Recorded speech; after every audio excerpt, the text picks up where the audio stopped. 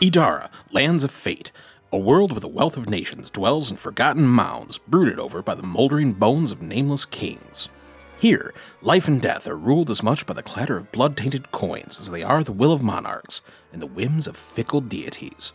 A place where thieves, sellswords, and vagabonds become heroes and myths, revered for their daring and luck.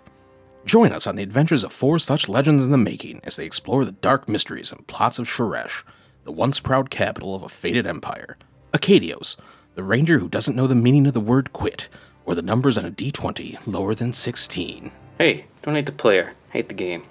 Feng Li, an archer monk determined to prove his worth to the world, one missed shot at a time.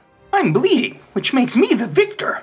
Abraham, an arcanist in search of lost knowledge, but is more than willing to settle for found gold. Hurry along, Hunchy. I'm not getting paid for this. And Merrick, a dwarven cleric that is long on words and short on land speed. Pardon me, sir. Would you like to hear the good word of Malak? No?